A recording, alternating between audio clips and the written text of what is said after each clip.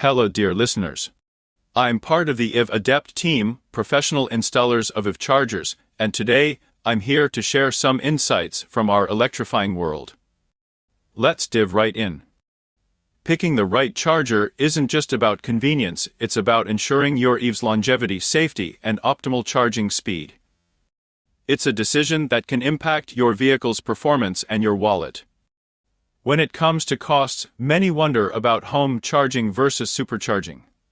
While home charging offers a cost-effective solution, superchargers are your go-to for speed, especially during those longer journeys. Speaking of charging, the Tesla 2A adapter is gaining traction. Why? It's simple. This adapter allows Tesla owners more flexibility, enabling them to charge at a wider range of stations. Now let's talk about dryer splitters and NACS to TS connectors.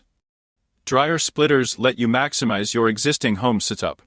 A true example of efficient multitasking.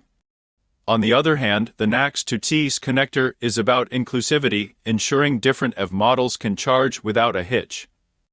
For those juggling multiple EVs at home, the key is smart charging. Modern chargers can distribute the load, ensuring every vehicle gets charged without overburdening your system.